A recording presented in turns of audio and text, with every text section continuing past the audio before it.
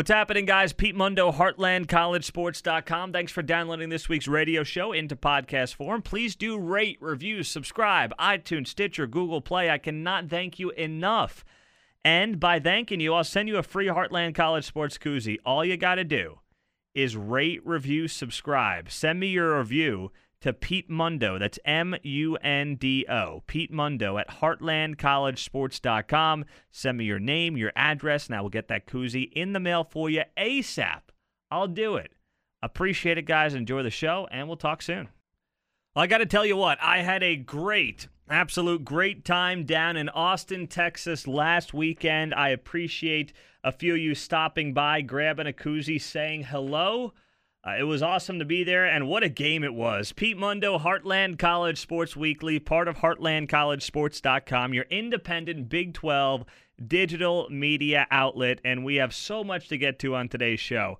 I just had a great time. You know, Austin, to me, it's interesting. Austin is booming so much. It's not like a Norman, Oklahoma, a Stillwater, Oklahoma, a Manhattan, Kansas, where it's a college town, right? It's not. It is a metroplex. It's a rapidly growing metroplex, but you still have a lot of ties when you go down there to everything UT. That hasn't changed. That's not going to change, and it was very evident over the weekend. Tailgated down at LBJ Library, set up there through a buddy of mine. His company had a tent down there. Great scene. As somebody told me, the one good thing Steve Patterson did was set up the tailgate scene on the LBJ Library lawn. And then went in. I was, full disclosure, sitting with West Virginia fans, since that's who my host was for the weekend, and his WVU buddies. And what a scene, what a game. I got to be honest, I was screaming Will Greer and Dana Holgerson, don't go for two. Don't go for two. Don't do it. Kick the extra point. Take your chance in overtime. You got the momentum. Well, that's why I don't coach football. That's why I just talk about it. And it was a great finish. Somebody said to me, well, the OU-Texas game was better. I don't think so. I really don't. This game was close the whole way through. It was like no more than a one-score game, it felt like, for all four quarters. It was that good. And you had the explosive scoring in the first half. Then you had the lull in the third quarter, only 3 points scored. And then they come roaring back in the fourth quarter, and West Virginia goes for two and gets the win. And goes for two 3 times, right? Yeah, they set up, timeout, West Virginia. Set up, then it looks like they scored on a slant route to David Sills. Timeout, Tom Herman at the last second.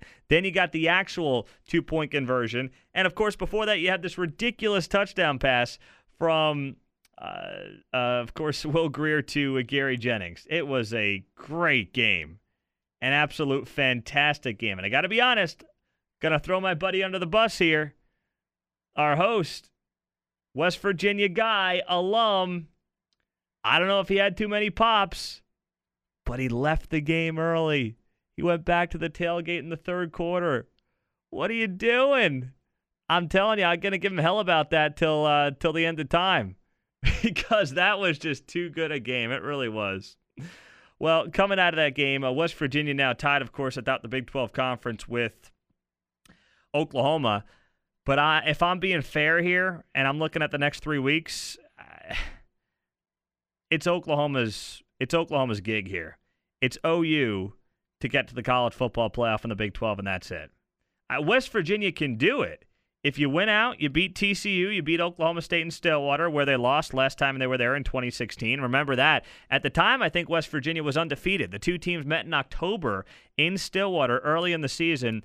Oklahoma State gets the win, and West Virginia, they won 10 games that season, but it kind of derailed their hopes of a Big 12 championship or at least a potential college football playoff appearance. And then they got OU on Black Friday. And then they're probably going to have to play OU again the following Saturday. So West Virginia's got to go 4-0 down the stretch. And while I like what I've seen, that new wrinkle with the tight end is something that hasn't been seen by Jake Spavital's offense over the past year and a half. And I really like it. I think it's fantastic. And if they can just continue that momentum and still put some new wrinkles into their offense and whatnot, using the tight end, keeping Will Greer in motion, not letting him sit in the pocket against a defense or an offensive line that is sometimes suspect, I think that'd be huge for the Mountaineers. I just worry about that defense going up First off, against OU potentially twice in 8 days. And then even in Stillwater next week when these teams play, Oklahoma State and West Virginia. Oklahoma State has OU this weekend and West Virginia next week. The way this Oklahoma State season has gone, nobody can figure out what the hell's going on with Mike Gundy's team. And they got crushed by K-State. They beat Texas. And then they go out and they lose last week to Baylor. I don't know. It's like Jekyll and Hyde. I can't figure them out for the life of me. I just can't. But something tells me Oklahoma State's going to win one of these next 2 games. They're an 18-point dog against OU this weekend. I don't think they win it. But just the way this season has gone, and I'm not going to predict them to win next week either, but the way this season has gone, don't be shocked if Oklahoma State pulls off a win one of these next 2 weeks, because I don't know what is happening with Mike Gundy's guys. I really don't. Pete Mundo, Heartland College Sports Weekly, part of HeartlandCollegeSports.com. Thanks so much for joining us and being a part of the show. Well, when you look at the last 2 weeks, if you don't closely follow the Big 12, you won't think anything of it. But if I'm Texas Tech, if I'm Kirby Hocutt, I'm bringing back Cliff Kingsbury, and I'm announcing it today. Unless there's a disaster against Texas this weekend, which I don't think there will be. I really don't. But unless there's a disaster this weekend against Texas, Cliff Kingsbury has done everything to be welcomed back with open arms. Look at these last 2 weeks. They lose to Iowa State 40-31. But if you're watching that game, and if you know how it went down, Texas Tech had a great chance to win. Tied at 31 with, 4 minutes left, and then Alan Bowman, a true freshman quarterback, takes a foolish safety.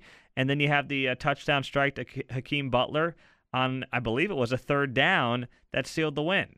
But that was not a 9-point game. That was a tie game with 4 minutes left. Then a true freshman quarterback made a tough mistake on the road. It happens against, by the way, the best defense in the conference. This past weekend, they're up, 14-0 over OU early on.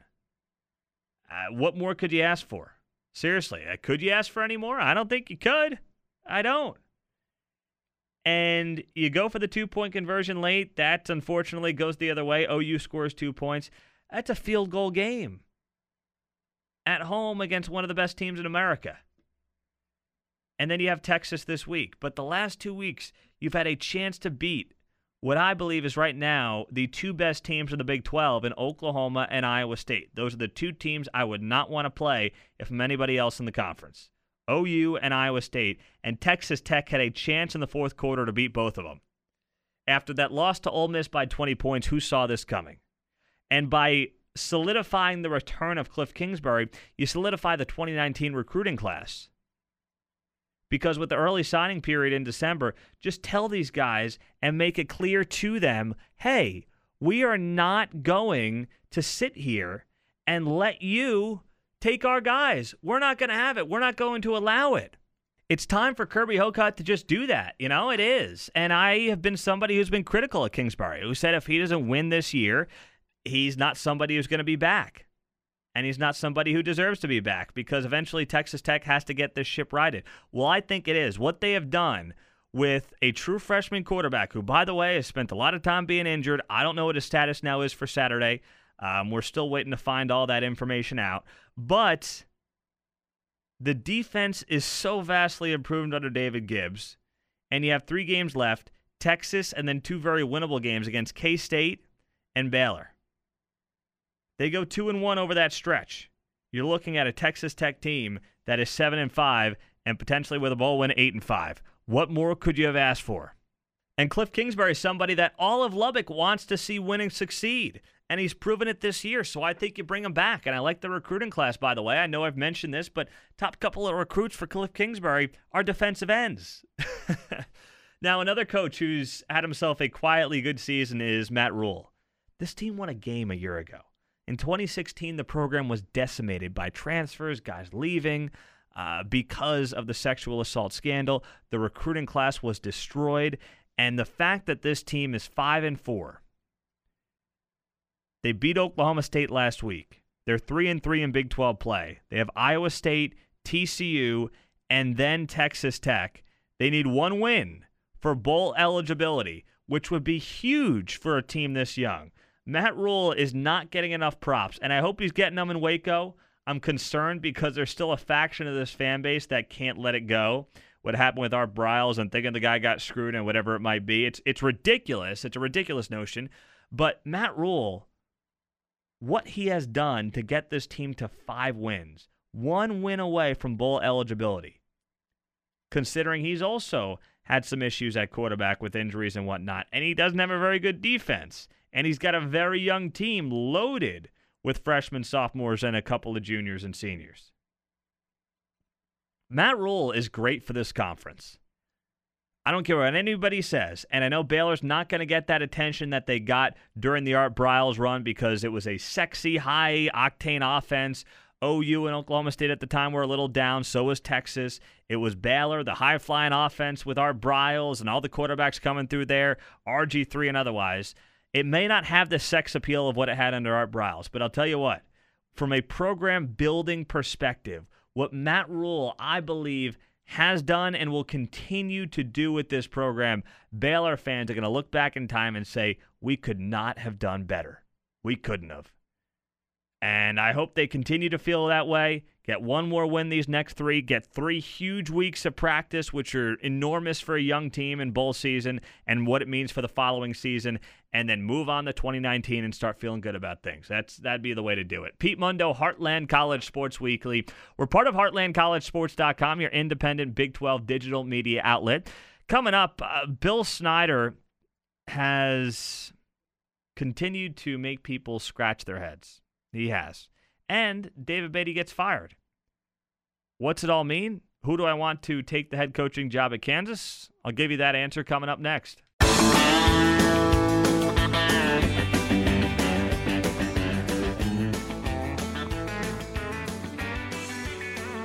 Well, David Beatty is out, and I've got the guy I want to replace him. Pete Mundo, HeartlandCollegeSports.com. Appreciate you joining us, and let's take a look here at what's next for Kansas, right? So, over the weekend, I guess it was Sunday night, it came down officially that David Beatty had been fired by the Kansas Jayhawks. Not shocking at all. I know he got 3 wins, and I know that totaled the win total for the previous 3 years for the Kansas Jayhawks. But the team was still losing games by an average of 20-something points, right? Great. That's down from 30-something points. Not going to get it done. Not when you have a majority of seniors in your depth chart and in your starting rotation, and you are going to be back to square one next year in building this program back up. The recruiting class is a disaster. They have 1 commitment. They're 169th in the country. David Beatty's a damn good man. I respect the hell out of him for continuing with this team through the end of the season, and you fell for him. He talked in the Big 12 teleconference on Monday, and here's what he had to say about the whole thing. Well, absolutely. You know, when you love something and you believe in it, and the progress that you've made, that you know has been made, that maybe not everybody can possibly see, but that you know the progress has been made. We haven't won enough games, and at the end of the day, it's a production business on wins and losses, and that's a measuring tool that you can't escape. You've got to be able to win games, and I get it, and we certainly get it as well. But so that was David Beatty talking about his firing on Monday in the Big 12 teleconference. He approached it like a man. He addressed it like a man, and I respect him for it. But at the same time, it was time. KU's got to take their shot somewhere else. 4 seasons in, I knew it was a rebuild as much as a rebuild can be, but got to try something else. You just have to. And here's who I want to be the next head coach at KU. It's Les Miles. I know you say, give me the young hotshot, Seth Littrell, Neil Brown. Give me those guys. That's who I want. Give me Les Miles. Give me somebody. This is not your traditional rebuild where you can just have somebody come in and, hey, I know how to recruit. I know where to go. Now, this is a rebuild of a lifetime. And I know Les Miles is 64. I understand that. He's not a pup. He's not somebody who is going to waltz in there and say, I'm here for the next 10 years. No, he's probably not. That being said, I also think he's a young 64. Les Miles always looked 5 to 10 years younger than he was. Always did. if you look at Les Miles, 64, he looks like he's 54. And he's now had 2+ years off. Now, maybe you're going to say, well, I don't know. The game might have passed him by. He doesn't know any now of the big-time recruits. If you allow Les Miles to be the face and the genius behind this program, and you have great coordinators and people that know recruiting come in and do that job, if you do that well, and Les Miles is your closer, where someone else is identifying who we're getting, how we're getting them here, and Les Miles, if needed, is the guy to go into that parents' family room, sit there, look the young man in the eye, look his parents in the eye, and say, we're turning this thing around in Lawrence. Sign me up. That's what I want to see. That's what I'd love to see. And Les Miles could be the guy who takes this thing over for 4 or 5 years-ish, because he's not going to go anywhere, right? I mean, at 65, this is going to be it. So it's not like he's going to use this for a couple of years, 3 years, and then springboard it somewhere else. No one's going to hire the guy once he's 68, so he's yours. And if you take care of him, Lawrence is a great place to live. People love the community. It's a great town, and he can have a ton of success there. But if he can be the guy to get this thing back to just even credibility, where they're bowl eligible, and then when he's ready to hang it up for the final time around, you have that young hotshot who views the KU job as very appealing, as not what it was back in 2018. Then you can make that transition. I just don't think you're going to bring in a guy like a Neil Brown or a Seth Luttrell, who are, yes, young hotshots. Everybody's got them on their board if you're going to be looking for a head coach after the season. I understand that. But this is a different animal. This is not taking over a team that's, kind of won its 3, 4, 5 games a year and needs new blood. This is a team that's won 3 games this year, and those 3 games match their win total for the previous 3 seasons combined. 3-33 the past 3 years before this season. It's bad. Their recruiting class is 169th in the country. One guy is committed to play at KU.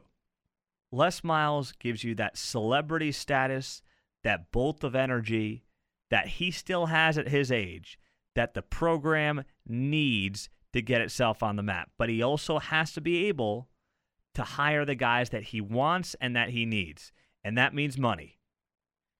And I got to believe KU's going to do it right this time. Trying to bring somebody in like David Beatty for $800,000 a year or whatever, $1 million a year. Stop with that. Are you serious about football or not? That would be my question. I think that the Jayhawks are, based on the hiring of Jeff Long and giving Jeff Long autonomy to say, it's not working here anymore with David Beatty. Gave him a shot, gave him a fair chance, not working, time to move on. Okay, where are we going?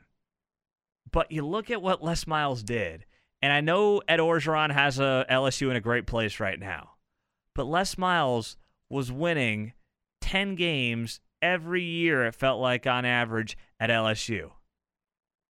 Every guy won 114 games in, 11, 12 seasons? He averaged 10 wins a year in the SEC West.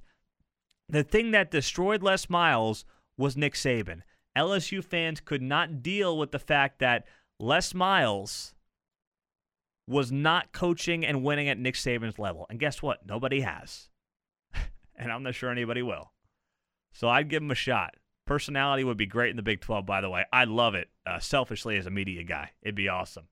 So a lot of people, by the way, have gotten on us over the past few days saying that, like, the website is Iowa State Homers. Let me tell you what. I have zero ties to Iowa State. I haven't even been to Ames yet. I've been covering the Big 12 for a long time. I've not been to Ames yet. I don't think I'm getting there this year. I'm sorry, guys. My wife is pregnant, due in 5 weeks. I'm not getting there. It is number 1 on my list next season. I promise you that. I promise you that. It's number 1 on my list. Derek Duke, Matthew Postins, Cam Brock, Dave Beal. Nobody there has a tie to Ames. But we're called Iowa State Homers. Why? Because we think Iowa State's playing some of the best football in the Big 12 right now. And they are. This side of Oklahoma, they absolutely are. They're ranked. They're rolling. The Brock Purdy element is on fire. The defense is ridiculous. John Haycock should win the Broyles Award for Assistant of the Year. That's how good this team has been, and that's how much they've turned things around from early in the year when it just wasn't working with Zeb Nolan replacing Kyle Kempt. And Brock Purdy has given this team such a bright future because the defense will continue to be good. But you get that kind of a stud quarterback, man, that changes a program. That changes everything. And Iowa State is not going anywhere in the Big 12 Conference. Well, coming up, let's preview the Week 11 games in the Big 12 Conference. We'll get to that and much more right here on Heartland College Sports Weekly. It is already Week 11 in the Big 12 Conference in the college football season. Smack me in the face. I don't know where this darn thing is going. I don't. Pete Mundo, Heartland College Sports Weekly, part of HeartlandCollegeSports.com, your independent Big 12 digital media outlet. Appreciate you joining us here. So, Week 11, let's go through some of these games. First off, KU and K-State, two teams that are a mess. We are going to get a very good idea of how much this team for Kansas loves David Beatty because he's just coaching them throughout the rest of the season because, that's it. I mean, he doesn't have a job anymore. How much do these guys love David Beatty? We are going to find that out on Saturday. On the flip side, you have Bill Snyder, who nobody knows what's going on there. I had a conversation earlier with Tim Fitzgerald. It's a mess. Looks like Snyder is going to be, I don't want to say pushed out. I'm hoping it's amicable. I'm hoping he decides to retire. I wish he'd do it now so the fans could appreciate him and love on him and cheer for him instead of having this awkward situation that the team and the fan base is currently in. But Kansas State is no doubt the more talented team. But I think KU is going to play really hard this weekend.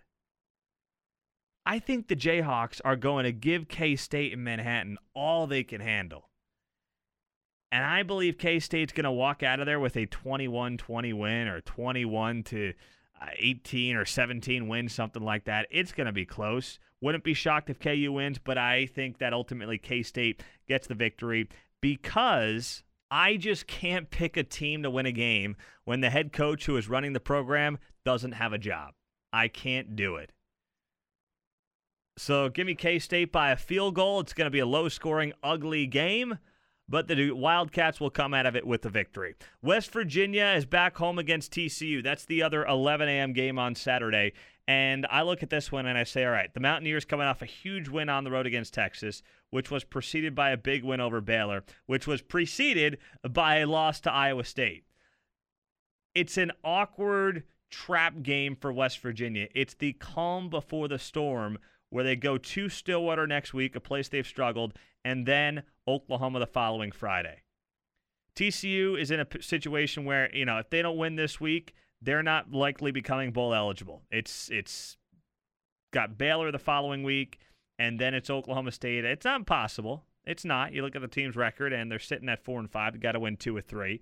But this is the kind of game where TCU could sneak up on a West Virginia. Problem is TCU is just not that good this season. Michael Collins has disappointed me at quarterback, and there's a lot about TCU that is not TCU-esque.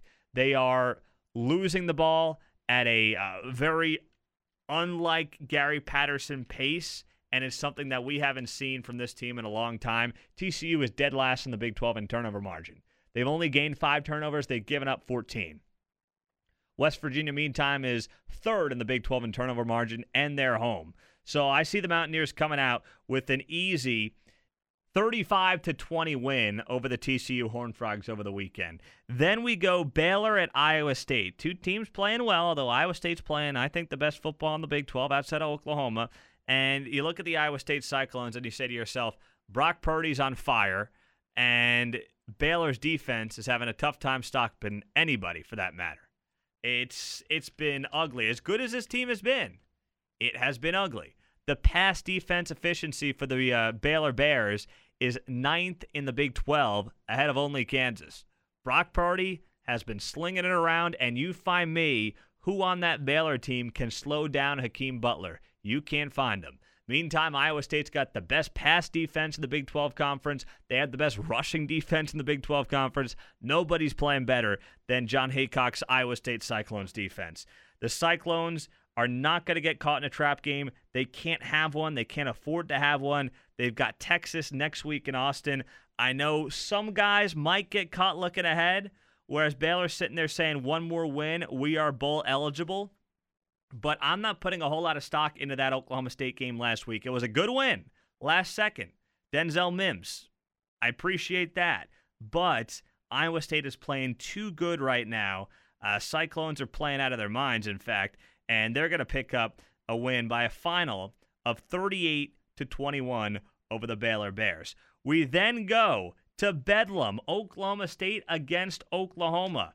And I said it earlier, Oklahoma State's the kind of team that they'll beat Texas, lose to Baylor, and then beat OU this week. It's just they are a Jekyll and Hyde type of team this year. That's what it's been. But not this week. OU is home. OU is on a mission. Kyler Murray has never played in this game before. He does not want to leave OU without beating, if not crushing, Oklahoma State. It's what every quarterback and every player at OU or Oklahoma State wants to do, and OU has had Mike Gundy's number since the guy's been in Stillwater. So I think Oklahoma is going to take care of business, and in a big way. I mean, OU scores 50 points like it's nothing. They blink and they score 50 points. It's unbelievable. And Jim Knowles' defense has at times looked pretty suspect for this Oklahoma State Cowboys. So I see OU getting a pretty convincing win over the Pokes. Give me the Sooners 52, Oklahoma State 35. There you have it in the Bedlam game. It's in Norman. It's on ABC at 2:30 Central Time on Saturday. And then, last but not least, the night game. It is in Lubbock again, second straight week, a night game in Lubbock. You can't not like that, right? Everybody loves night games in Lubbock. A lot of fun, a lot of weird things happen, and it's the Texas Longhorns. But it's a Texas Longhorns team that has lost 2 games in a row. However, Texas Tech's got itself an issue there at quarterback. Jet Duffy's not a guy I want to start a game with against this Texas Longhorns program. I don't want to do it. Texas's defense has not looked as good the last couple of games, but it's still a top 3 defense in the Big 12 Conference. And Texas knows its season is over if they don't stop the bleeding here. They've got to get a win to have any chance of the Big 12 championship game. It's still a long shot right now, but they got to win this one. So I think Texas is going to go on the road and take care of a potentially banged up Tech team. Final, Texas 31, Texas Tech 28. There you have it, Pete Mundo, HeartlandCollegeSports.com. Appreciate you guys joining us. Check out the site, and we will talk to you next week. Same time, same place. Heartland College Sports Weekly. 2,000 country stations, yeah, we're one big country nation, that's right.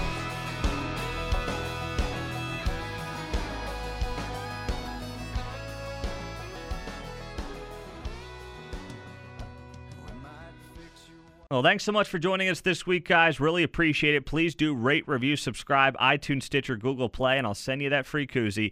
Email me, Pete Mundo, M-U-N-D-O, at HeartlandCollegeSports.com, and I will get that koozie in the mail for you. Send me your address, name, and a picture of the review, and I'll get it in the mail, I promise. Talk to you guys soon. Thanks so much.